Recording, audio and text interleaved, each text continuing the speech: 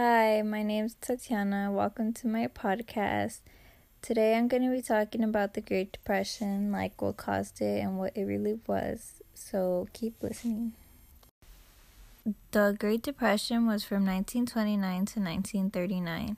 It was one of the worst economic things that has happened in history. What really caused it was when the stock market crashed on October 1929, which wiped out millions of investors and turned Wall Street into panic.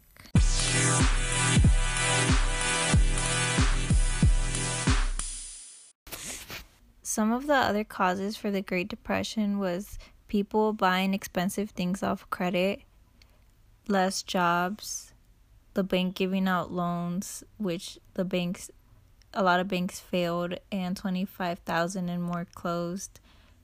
But the biggest thing was the stock market crash. Thank you for listening to my podcast, and please listen next time.